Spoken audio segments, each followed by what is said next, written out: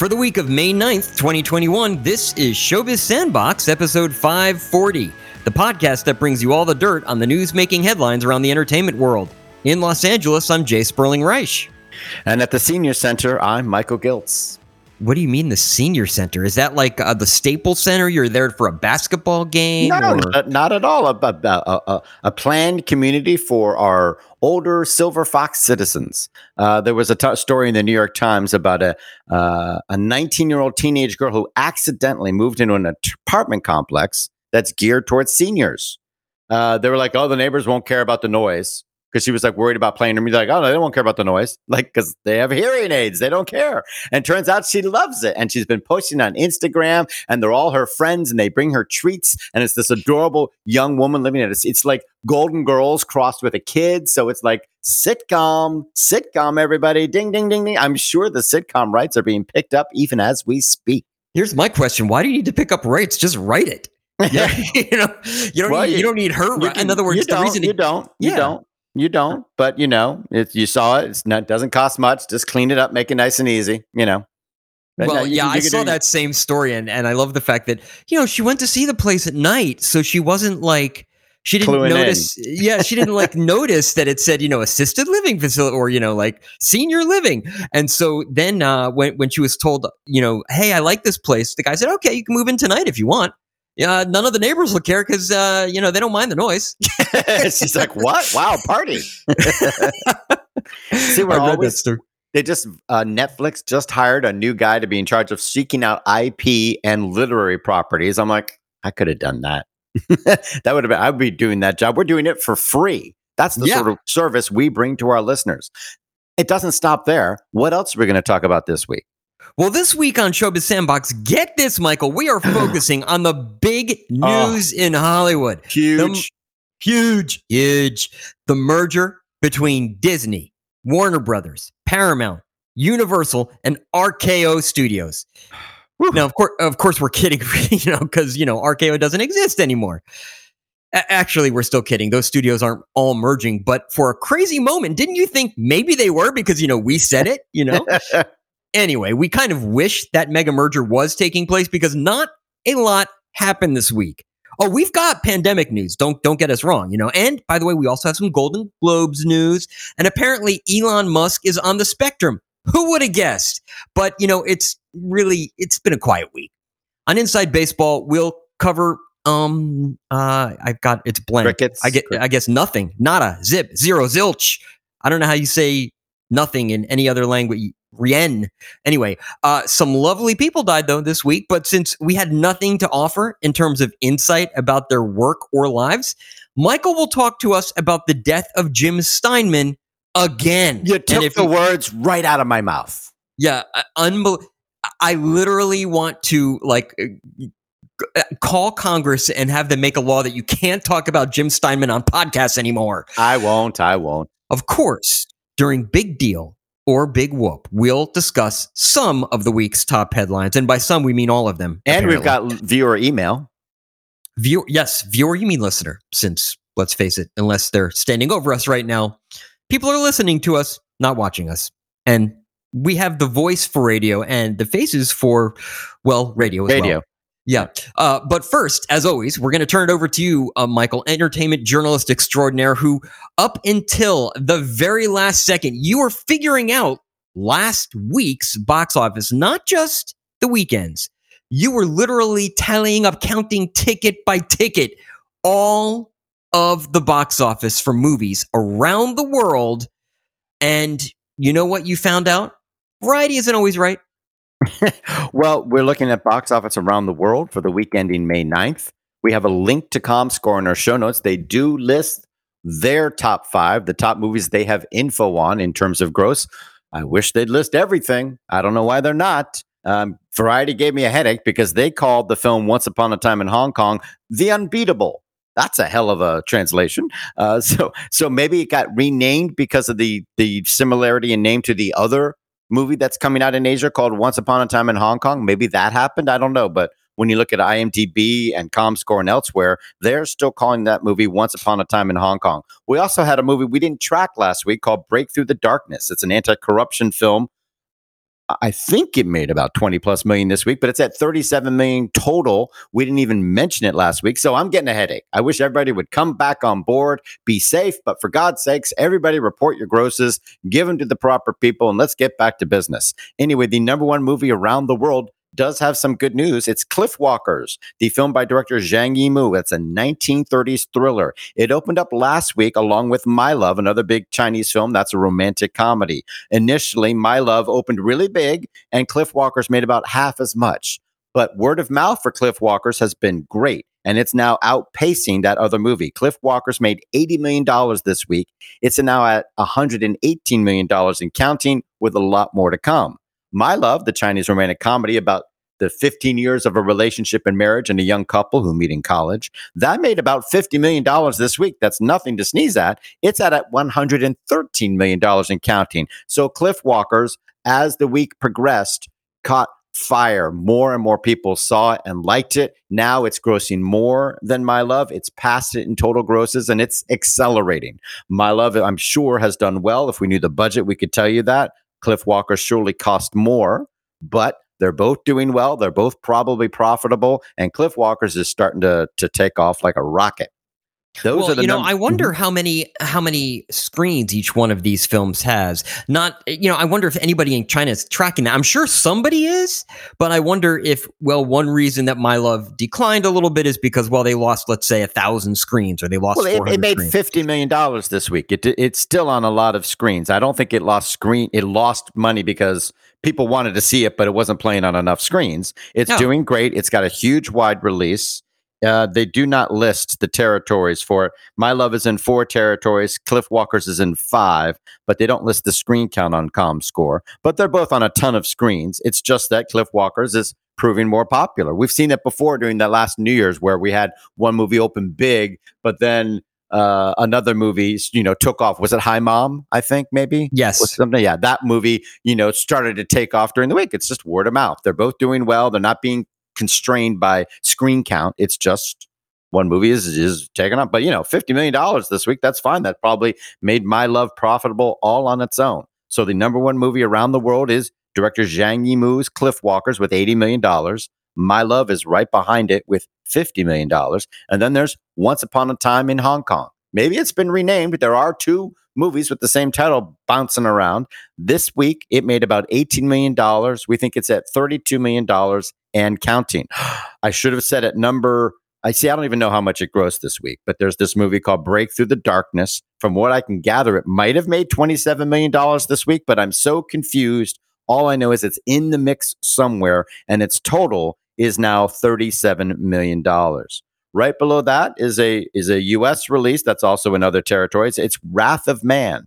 That made about $12 million in the last 3 days. It's at $20 to $25 million worldwide. Again, normally, in the olden days, when we look at ComScore or Variety or the numbers or Wikipedia, everybody is, and once they're updated, they're all on the same page. They're all reporting the same exact numbers. This week, again and again, I would have one number from ComScore, a different total gross from the numbers, and a different total gross from, one of the trades. It's really head scratching. So we're really in a mess here. We're doing our best. But Wrath of Man, I think, is making about $25 million worldwide.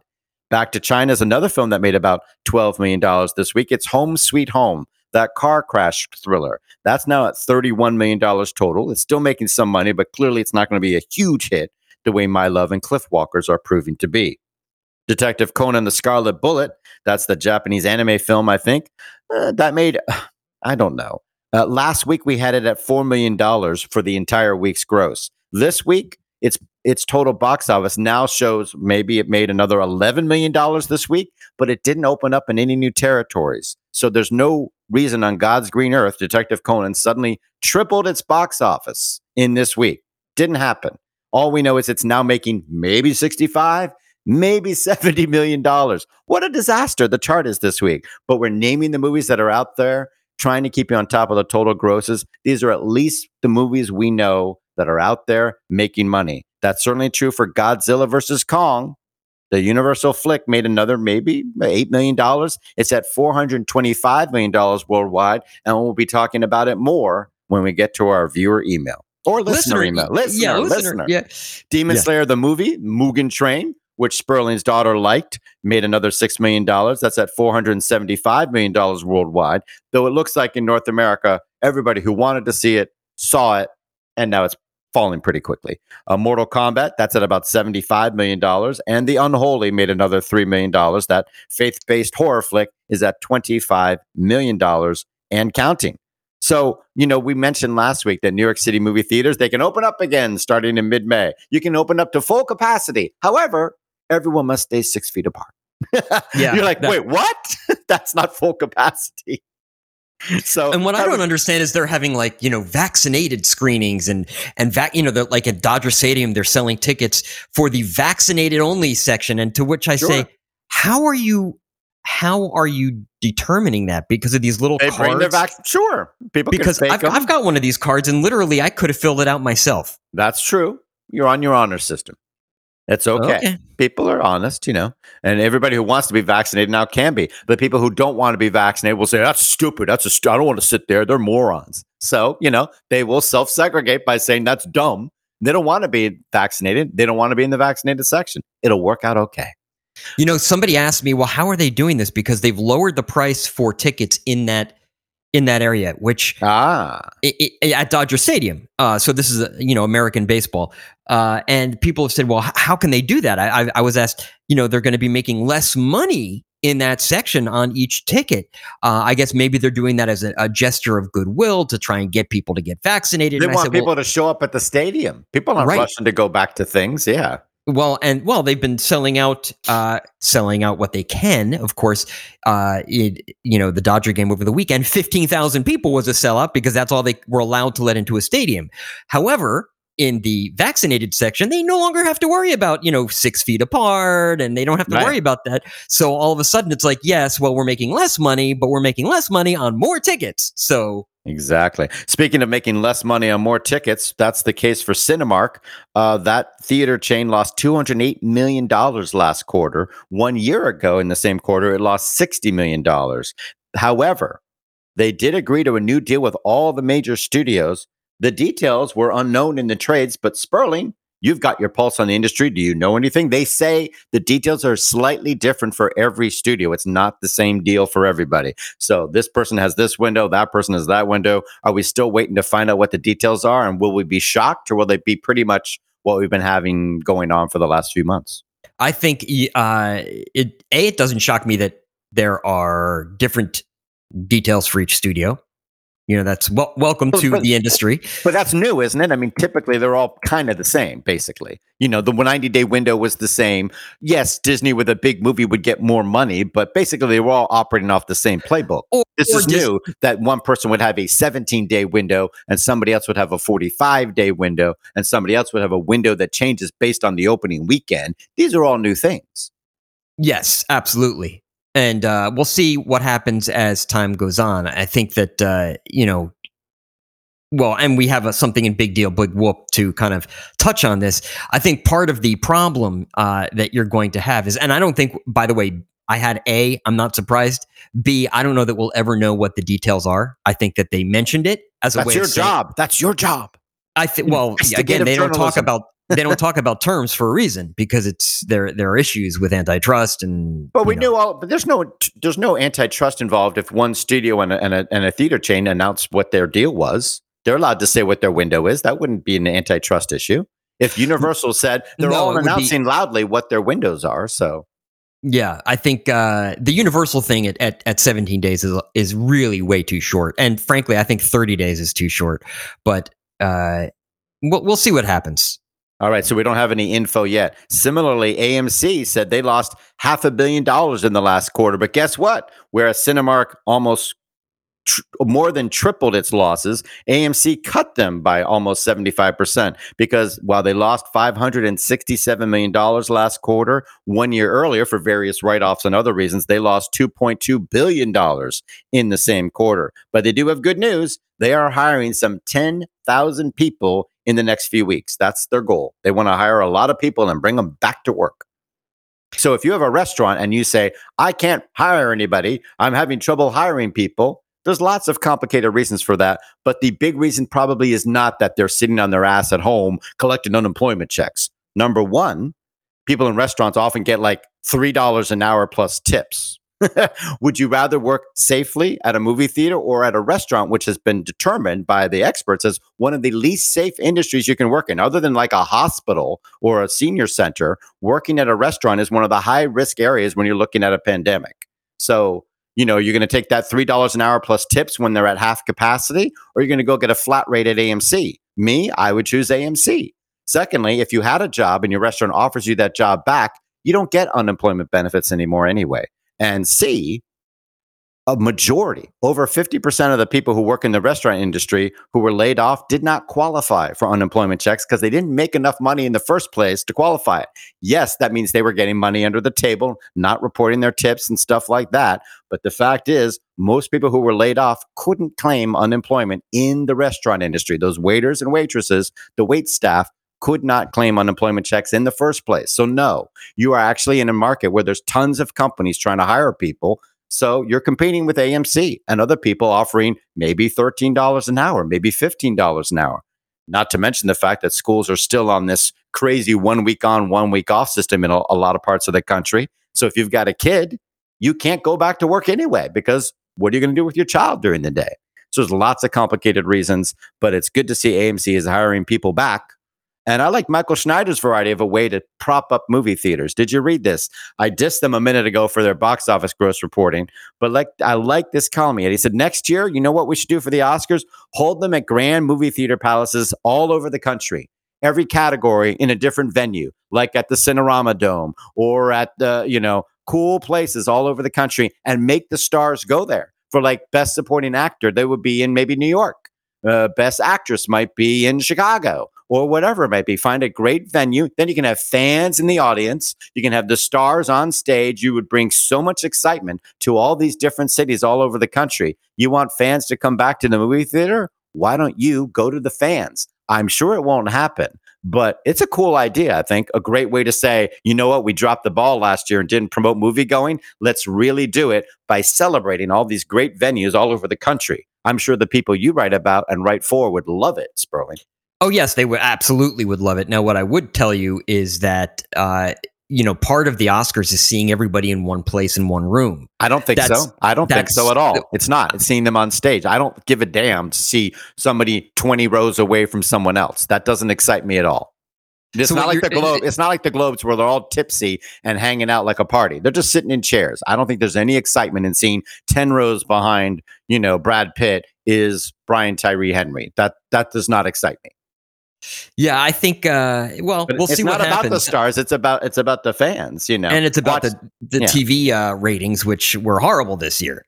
Well, but for lots of complicated reasons, of course. Yes, it's the pandemic, isn't it? What's happening with the pandemic? The Berlin Film Festival said they're going to happen in June. They're going to have the Berlin Film Festival outdoors. And does anybody care? Well, it was the summer edition, because remember, Berlin happened virtually in February. That did happen. Right. And then they said, but we're also going to have this summer edition. So we're going to kind of break it up into two. And people were like, yeah, Berlin, listen, you get one per year. You had your one. It was in February. We're not talking to you anymore, because that's when the European film market was, of course, which is in conjunction with Berlin. And you've got Cannes coming up in July. We'll see if that still happens. It looks like it's going to go ahead. It looks like there is no way that they are not going to do this in July. Now, how many people show up? Who knows? Right. And for Berlin, perhaps it's a tourism thing. They're not expecting the industry to show up, or they're going to have lots of outdoor events. They're going to be outdoor cinema venues. Maybe it's a thing to draw people out of the house, get people to go out into the world, and get people maybe to go to Berlin and go to an outdoor film festival. Maybe that's the idea. Who knows? Yeah. I mean, that's actually not a bad idea. Well, it's happening, and it's happening in June. And of course, film and TV are back to work. There's some confusion about the return to work protocols. Right now, you're not required to have a vaccination for the film and TV industry. Why? Because we're still in the midst of the current agreement. When the current agreement was made, you couldn't get a vaccination. Or most people couldn't. That expires in June. So now when we do a new agreement, of course, in the months ahead, when they do a new agreement and look at it in June and say, okay, what's the protocols going to be going forward? Maybe they will require it on film and TV sets, but we're not there yet. Now, of course, you can walk up pretty much in any state in the country and get a vaccination like that. So for God's sakes, if you haven't done it, get it. I'm at 2 weeks right now. I had my second vaccination. Today is my 2-week holiday. I now have superpowers. Are you at 2 weeks yet, Sperling? Oh gosh, yes, I'm at like 4 weeks. But what I will tell you is that I am one of the lucky people because I listened to Tucker Carlson and he said I could die from getting the vaccine. But you already got it, so it's too late for you. No, I could die from getting it.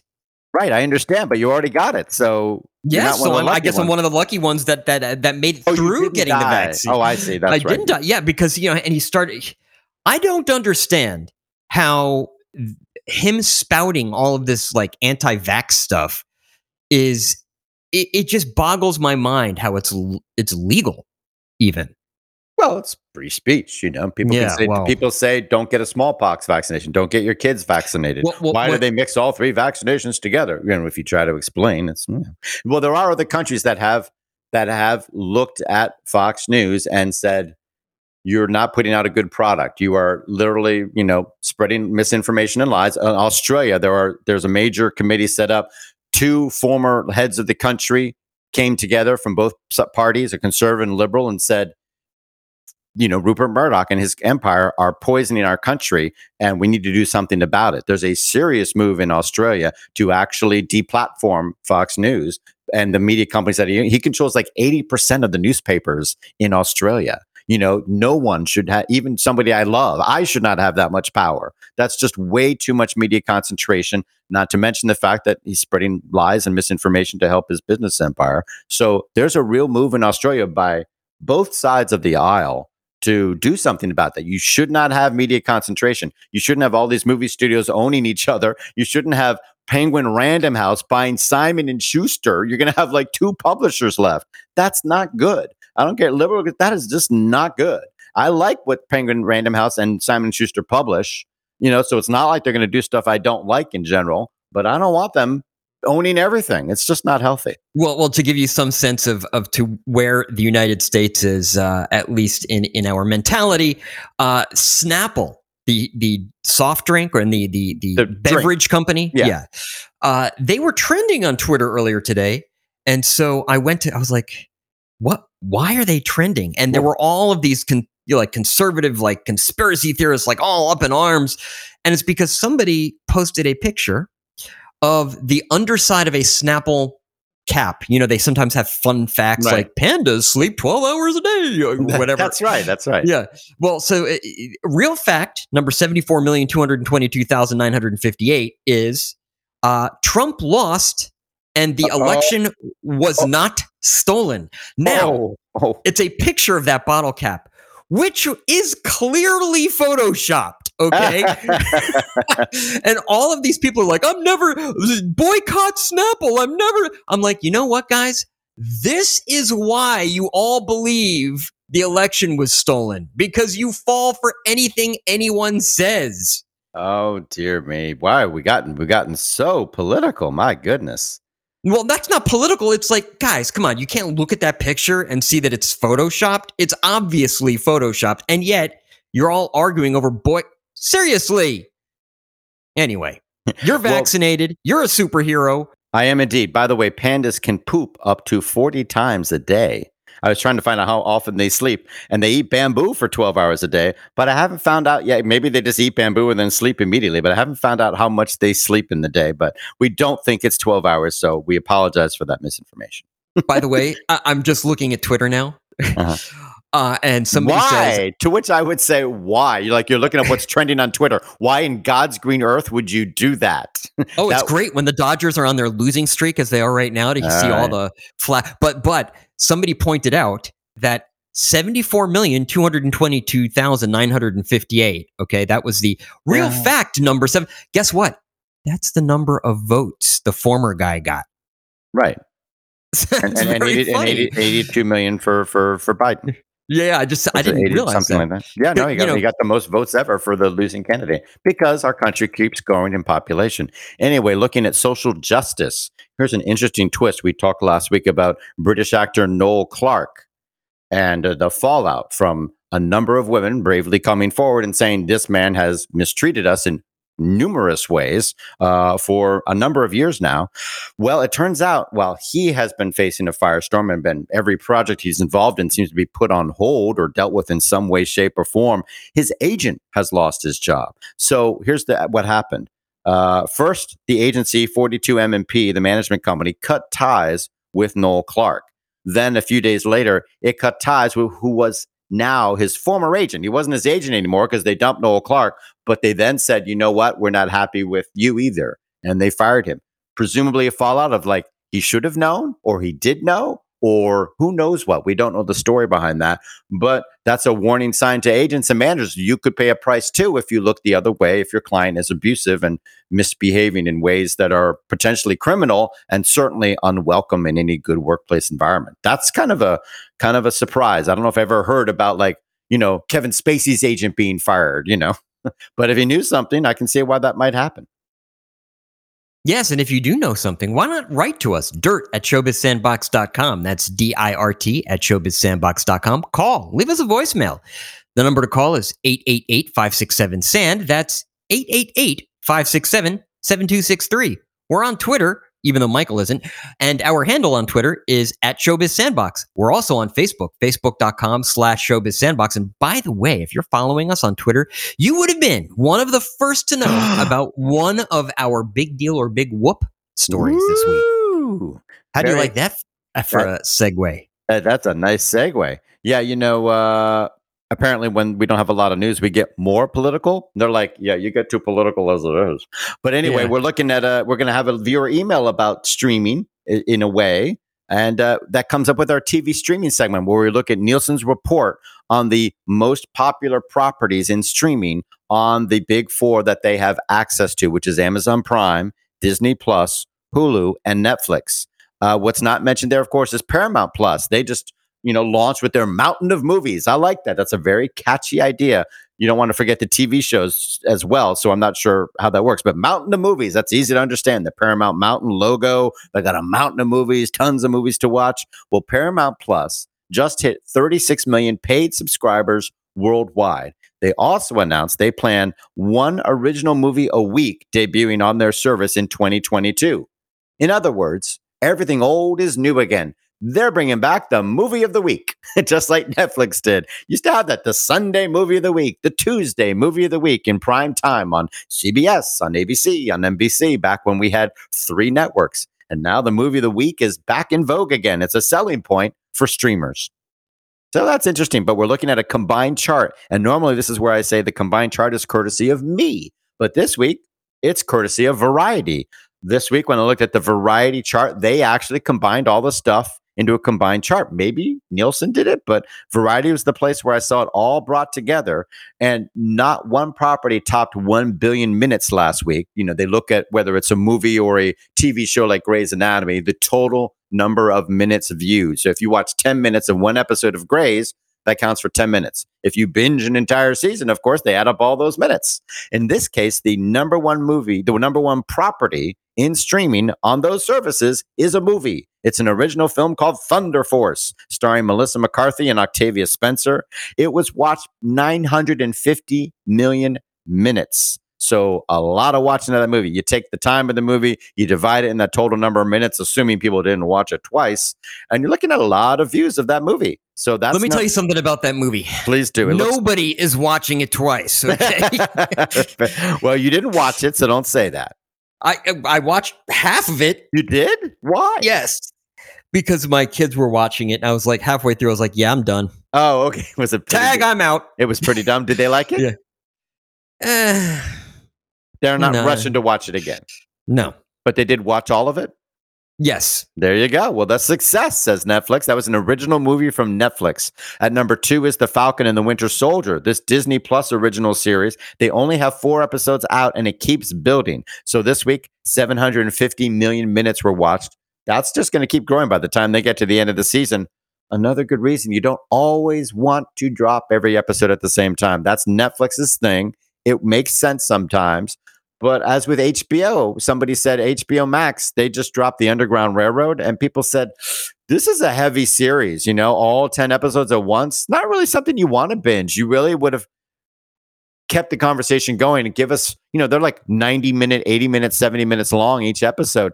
Kind of good idea to let people breathe and catch their breath and absorb it 1 week at a time when you've done something that big and that heavy. So, it's a lot of debate, and it just depends on the property and, of course, the service, because Netflix says, baby, we're dropping them all at the same time. Thunder Force was number 1. The Falcon and the Winter Soldier was number 2. But there's only one other original series in the top 10 overall, and that is Them, the horror anthology, or I don't know if it's an anthology series, but it's a horror series on Amazon.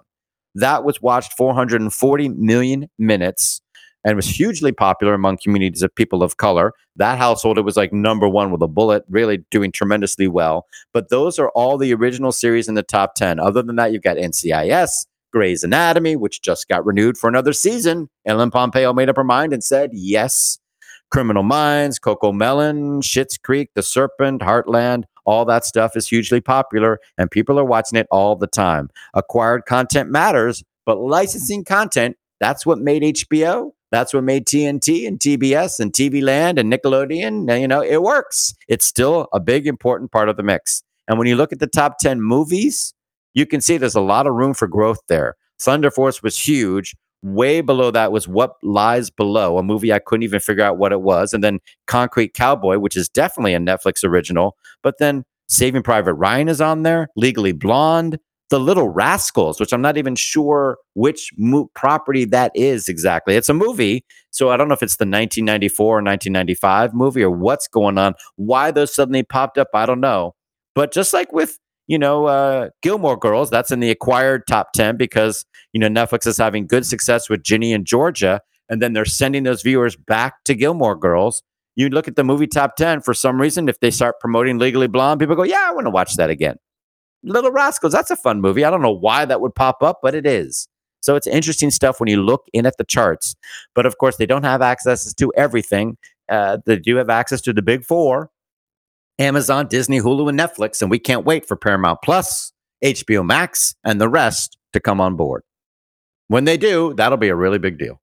Okay, so I segued into Big Deal or Big Whoop. You segued us back. You literally had a detour segue into streaming, and now you've thrown it back to me, and we're now talking about big deals and big whoops. And Big Deal or Big Whoop is our weekly segment where we discuss the top headlines and entertainment and tell you whether they're really important or just overhyped nonsense.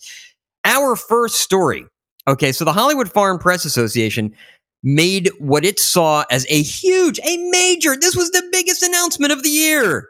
They would hire an executive to push for diversity by September. Now, here was my question. Were they hiring the executive? The deadline to hire them? Yes. Sorry, It's my poor wording on my part.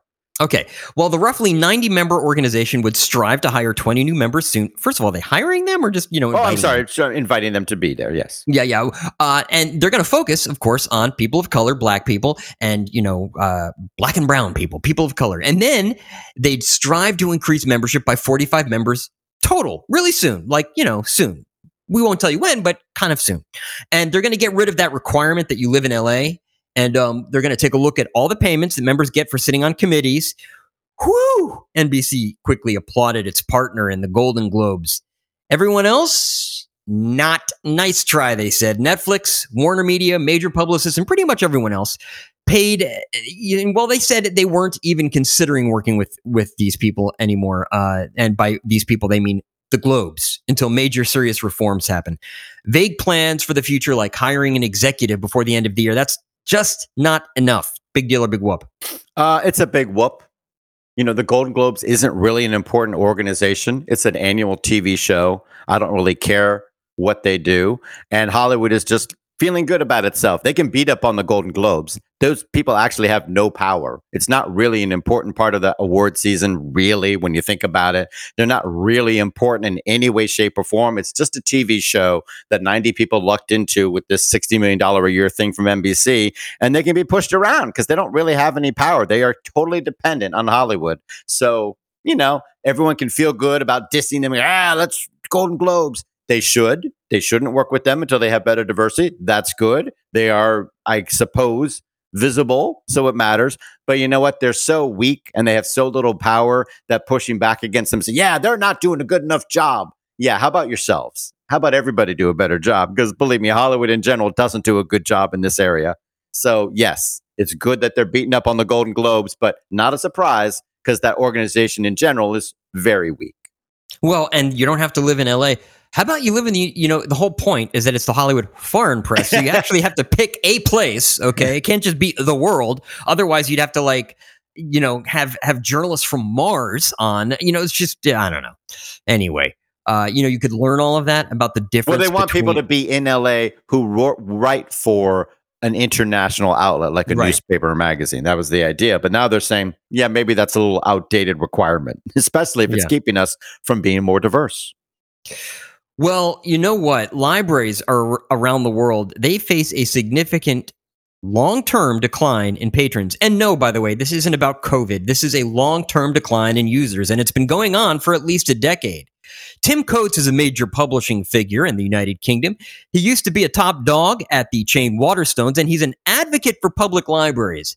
But he also thinks libraries do a terrible job of tracking users and usage. His 2021 report is the latest snapshot of the decline that he sees. In the United States, the usage of public libraries dropped more than 30% from 2010 to 2018. In Australia, it's fallen 22%. And in the United Kingdom, an almost unimaginable 70%. I want to see the numbers. I think there needs to be a recount. Anyway, the reasons are many. When you cut funding for libraries, apparently they have fewer hours, and therefore people go less often and fall out of the habit of going to the libraries in the first place. Also, guess what? Ebooks. Remember those little things? I do. Yeah, they're so expensive that in many cases of less popular titles, it would be cheaper for libraries to buy a single ebook for a customer rather than buy an ebook for the library system like itself. You say, I want this book. And they're like, okay, here it is. You own it. Enjoy it. You own it. It's cheaper don't bring it back. Better than sending $70 to get a copy on the shelf that expires in a year. Yeah. Yeah.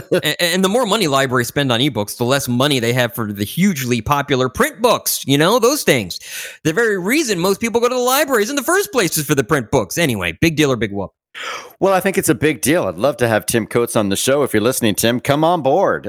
He points out that libraries buy a lot of books, but not nearly enough to be on equal footing with publishers. They're one of the biggest, bulk buyers of books in the country, but they still are not treated that seriously by publishers, and they don't have enough weight to throw it around and demand be treated like an equal. So they have to realize they are coming to publishers hat in hand. Also, they don't get good statistics. They ignore problems. They lean on sentiment and anecdotes. He goes on and on. I wanted to talk about this because we've spoken before about how libraries pivoted, how they're really doing a great job digitally. They did a great job during the pandemic, and they did, and they do. They're trying to be community centers. So I've been hearing these stories about libraries and how important they are, and I believe that, but they're not well funded. And they're not doing a good job of tracking usage. And they're really kind of messing themselves up with ebooks through no fault of their own. Readers like me say, I want ebooks, and I get them all the time, but I don't even have to go into the library. And when they provide that service, that's less people walking in the door. And guess what? Ebooks are so expensive, they're not buying all the other stuff that really keeps people at the library. So it ain't easy. But his pointing out that usage is actually way down even before the pandemic, and they're not doing good numbers, and they're not tracking stuff. That's kind of a cold splash of water in the face for me. I did not have that as the story in my head, and I got to keep looking at that and see how much validity there is behind this, but it's certainly sobering. And for those who are going to write in, I know we're going to get an email or two that says, hey, they're not supposed to track, what you're reading. And no, yes, they don't keep permanent record. We're not talking about keeping a permanent record of what Michael Giltz read. Of No, course 10 not. people showed up, and Michael Giltz had 10 books out last year. It doesn't matter No. what books they were, 10 Right, books. right. But Yeah. it doesn't mean Michael Giltz, just members, what age members. Sure, you want generic tracking of usage. You want to know what Yeah. areas of the library are popular. Are the meeting rooms hugely popular? Are the people coming there for the computer access? Because they still got lots of tables with computer stuff on them. And I think that's outdated. Get rid of most of those. People bring their own laptops. How many people need to go there? I know there's some terminals are needed, but with cell phones, a lot of people don't need that the way they probably did before. I see a lot of those terminals sitting empty most of the time. That's just in my local library where people are affluent. Now, in other neighborhoods where people are poor, those portals will probably be a lot more valuable. But it just depends on the library and the location. But that's the sort of thing we're talking about for sure. And when you have affluent, there's a vaccine for that now. Affluent vaccine. There you go. That's pretty good. Yeah, hey. I've been telling all week. Anyway, that's kind of a vaudevillian joke. That's right. Yeah. Well, if I was on the vaudeville circuit, I'd be in theater. And guess what? Theater is back, baby. London's West End is coming to life this summer. And in a wave of announcements, Broadway will be coming back to life in the fall. Long-running hits like Chicago, Come From Away, and Phantom. And that's, by the way, Phantom of the Opera. I'm not on a first-name basis with the Phantom. They're returning starting in September. New-ish shows like Mrs. Doubtfire and Company and Six, they will be on the boards by December. The City of London, for its part, with the London Mayor Sadiq Khan announcing a massive citywide initiative to promote tourism. Not to be outdone, New York City is offering free vaccinations to tourists at major tourist sites. They get the Johnson & Johnson jab, so one visit and they're done. They'll never come back. Get the shot, you're like, New York, don't need it. Anyway, big deal or big whoop? It's a big deal, of course. Whether they're opening up too soon or not is for others to say, though I have my doubts. Seems a little too quick for me, though maybe by December, if we can get a lot more people vaccinated, it's great to hear. I hope so. The Young Vic in London said that they will be live streaming all future productions. Not everything is going to go back to the way it was. They can't see not live streaming their performances. At least, give one performance, let people see it. You don't have to be in the theater, less expensive access, have that archive forever. They see themselves doing that from now until the end of time. I think that makes sense. I don't think you're hurting yourself by providing that. Nobody who loves theater will watch a live stream and say, I don't have to go. It's like, it doesn't work like that. Of course, if the show's not good, they're not going to go, but they're not sampling the live stream to decide whether to go. It can only help and provide access to people who can't go there. They can't afford it, or they're not physically capable, and so on. However, theater's coming back. Touring is also coming back, but it ain't easy. Look at Cirque du Soleil. They fired 95% of their workforce, basically the people who put on the shows. 4,700 people all laid off about 400 days ago. Sorry. Now, over a year and a month later, now they want them back, right? People have been trapped at home. They've been unable to practice, stay as fit. The New York Times had a story about the challenges they face. But the bigger challenge is saying, it's a business where you're just a hired freelancer, whether it's a Broadway show or Cirque du Soleil. You may have been working for years, but as soon as the money wasn't coming in, you were dumped. And now, a year later, they want you back again. It's not so easy to put that back together again, is it? No, and especially since, if any one of they probably all got the COVID-19. And by 19, I mean 19 pounds. And it's really hard to lift those people once they're 19 pounds heavy. I got the COVID-10, I'll tell you that much. Yeah, well, you were talking about the young Vic. Yeah, I guess it is the young Vic in London. My suggestion would be what they do is they record the productions and live stream them, but not in real time, meaning record this particular production. And then when the next production is on, live stream it. In other words, or not live stream it, stream it. In other words, put it out there, but with a delay so that, you'll still get it. Well, that's important what they're doing, of course. Right. Yeah. Oh yeah. So there's a bit of a what's the best way to say it? They're not showing every performance every night as it happens. I don't think anybody did that. Yeah. But yeah, absolutely. Yeah. Then build up a library of stuff. Yeah. It's not like filming it properly for whatever, but it's good. Yeah. I was just, anyway, was just talking about. You want to have a window between when the live theatrical performance is happening and its availability on streaming platforms, which is sort of your bailiwick in terms of movie theaters, isn't it? Yes, and in fact, it's the bailiwick now of most people in this business, including Emily Blunt and John Krasinski. because they're saying not so fast with those short windows. That's right. Both of them, both actors, and of course he directs and wrote it. They're the creators and stars behind the suspense flick, A Quiet Place, and now A Quiet Place 2. They are pushing back against Paramount, the studio that is releasing it, because the studio shortened the film's theatrical window from 90 days down to 45 days. And it's opening the film when theaters are still facing capacity restrictions. So fewer days in movie theaters, a looming digital release, and lower capacity. That's all going to impact the money they make. And their compensation is tied into the film's gross. So Paramount wants to boost its new streaming service, Paramount Plus. Krasinski and Blunt? Yeah, not so much. They don't care. They've asked for more money up front, but Paramount said, let's see, the guidelines say no, we're not going to give you that, okay? So big deal or big whoop? Well, it's a big whoop, I think. They will come to some terms. They have to keep the actors happy. They know that they're screwing them over in terms of the total box office gross of the movie. And the actors understand why they're doing it, but they're saying, but we don't want to suffer for it. We gave you this huge property. Now we got a sequel. The original film cost $20 million and grossed about $340 million worldwide. Wowza. I doubt the sequel cost a lot because they said, hey, let's keep the cost low, but we'll give you a big cut of, gross participation. When it hits 200 million or 300 million or 400 million, you get more money. They said, okay. And now they said, oh, by the way, we're putting it on Paramount. So they're going to have to come to terms. These are stars with a valuable property, or they're going to pay $1 gazillion for A Quiet Place Part 3, aren't they? Yeah, because that's how this will be taken out. Is it's like, well, first of all, this is an issue happening all over town with all different studios that are doing this. So it's not just Paramount. That's why I think it's a big deal, but it's one that everybody's dealing with, and they all have to work this out. Correct. And I think that what's going to wind up happening is, you want John Krasinski for your Paramount Plus show? Okay, well, he normally would have made $32,000 an episode. Now he's going to make $55,000 an episode. It'll just be, taken out somewhere else. That's right. So do you think it's a big deal? Or, I mean, everyone's it's a big deal. Yeah. Yeah. But it's one of those things. It's a big deal because it's systemic, and they're going to have to figure out how to move forward on an ongoing basis. And it's a short-term issue because, God willing, 6 months or a year from now, we won't have theaters unlimited capacity, and we won't have these strangled wide releases. We will have the issue of, is it going on your streaming platform? But that will be discussed before the deal is made. Because that new question of like, well, when are you playing it? How long is it in theaters? When is it going on? How is that going to impact the gross? And how much money do I get for that reason? Yeah. And anybody that decides that they're going to negotiate their salary on performance bumps at this point is foolish. Well, that's gone out the window. That's true.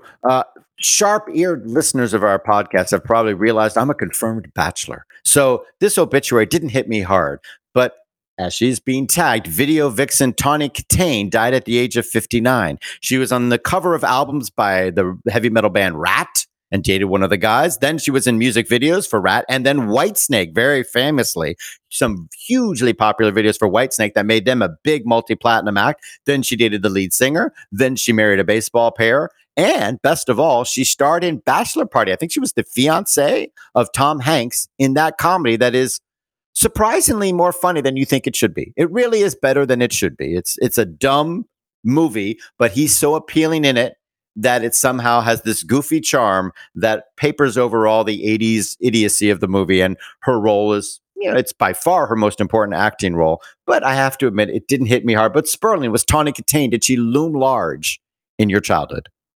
Not at all. No. And you're not a confirmed bachelor.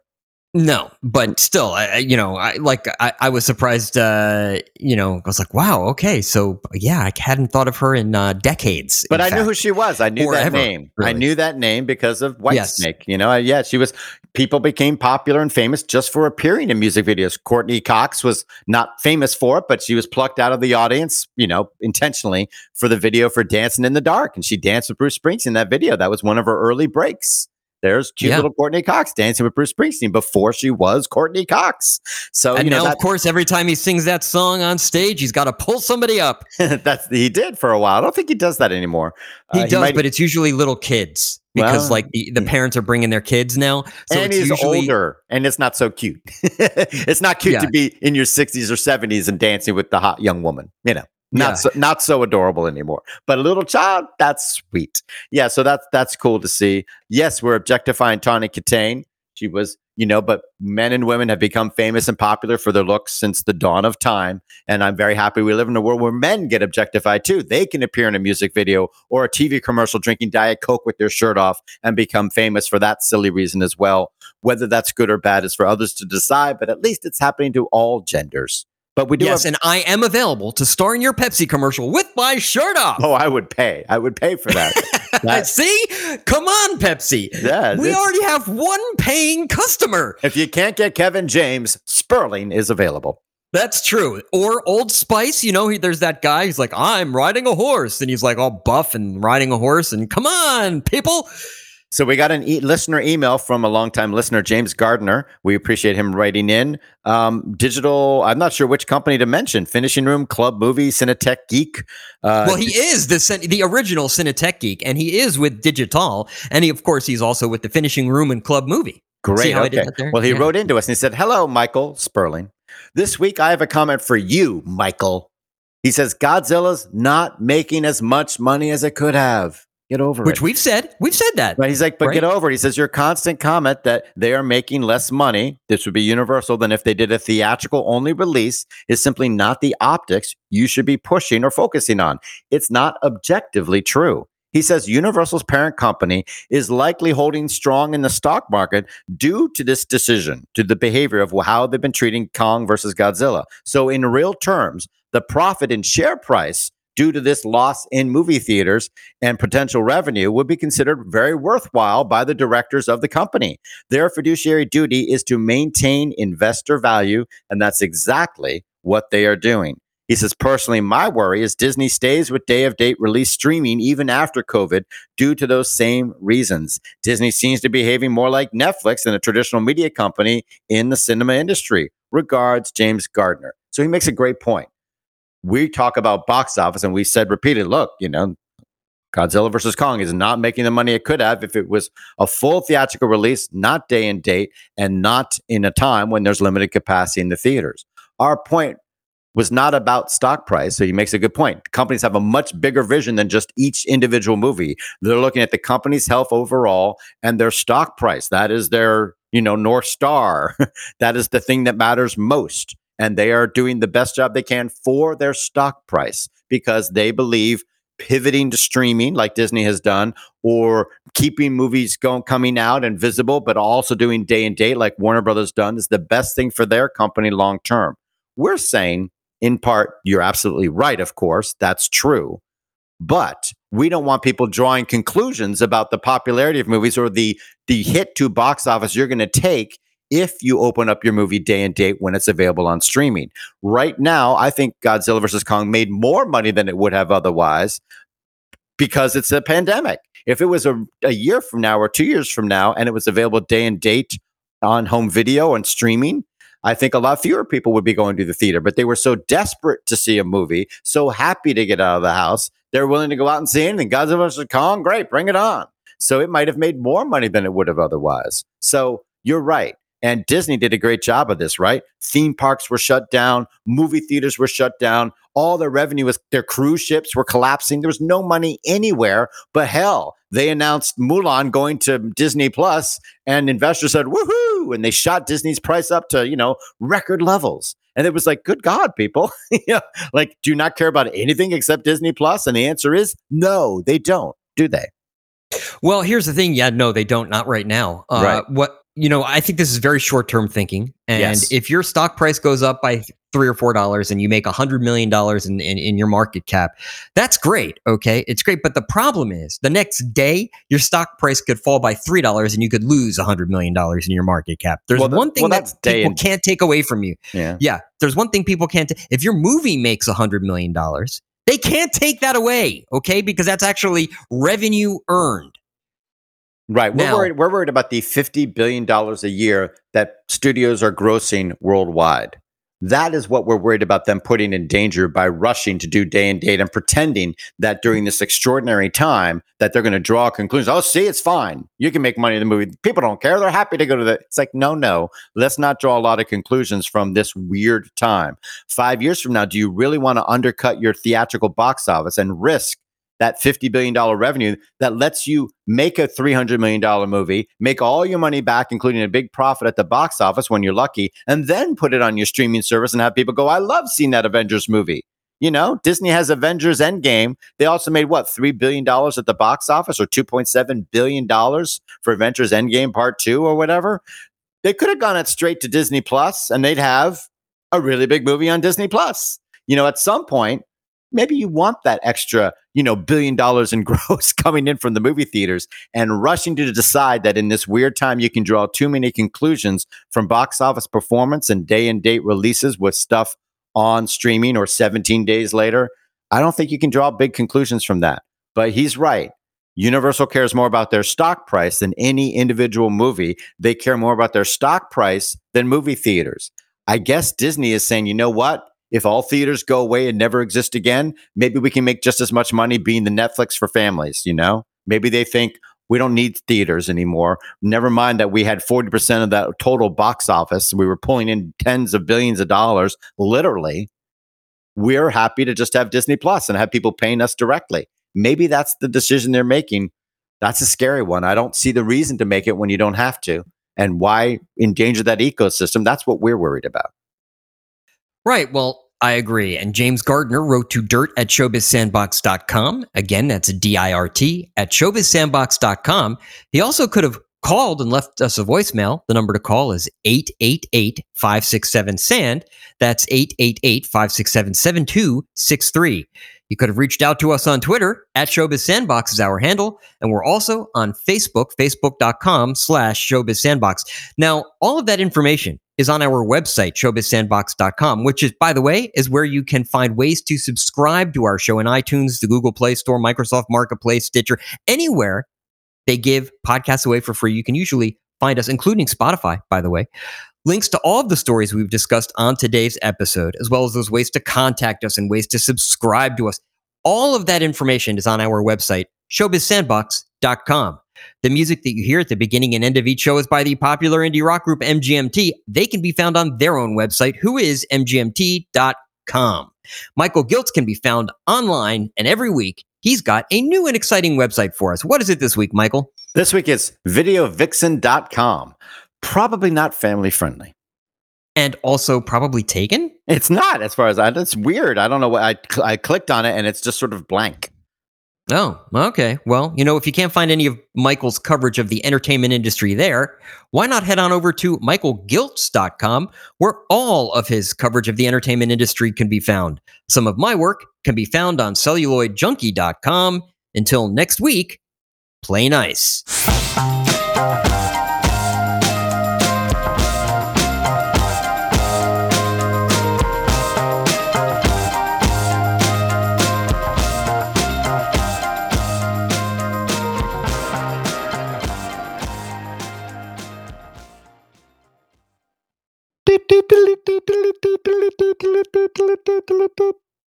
Let me guess, there's breaking news. Yes. There's a dog barking. We just got the breaking news. As you all know, NBC just announced they will not air the Golden Globes in 2022 until, they're like, oh, nobody else wants to deal with you. I guess we won't either. So $60 million, they'll have a fight over that, won't they? Because that's what they were paying a year. But yeah, the Golden Globes controversy not going away. It's easy to beat up on the Golden Globes. And the only one who's suffering is NBC because they've missed a 3-hour program that can get some ratings. Well, yeah, and this year it didn't get as many ratings as, and I'm sure did it get more than the Oscars? It very well may have. And in fact, that'd be the first year ever. Actually, we should know that. Yeah, but I will say that what will wind up happening is this will, somebody's going to throw a contract around because there's a contract for this, and they'll put it on some CNBC or some a Peacock Plus, or in other words, they'll still do something with it, but it won't be on NBC. That's right. So the 78th Golden Globes would be that's one we just had, 70th Golden Globe Awards, and the ratings were the Oscars only got like what 10 million. They got like 10 million people. Oh no, Golden Globes was just 7 million. So we were wrong about that. So still less than the Oscars. Goodbye. Yeah, well, We're done. We're done. No, we made it over. We made it to an hour. Yeah. Goodbye. Goodbye.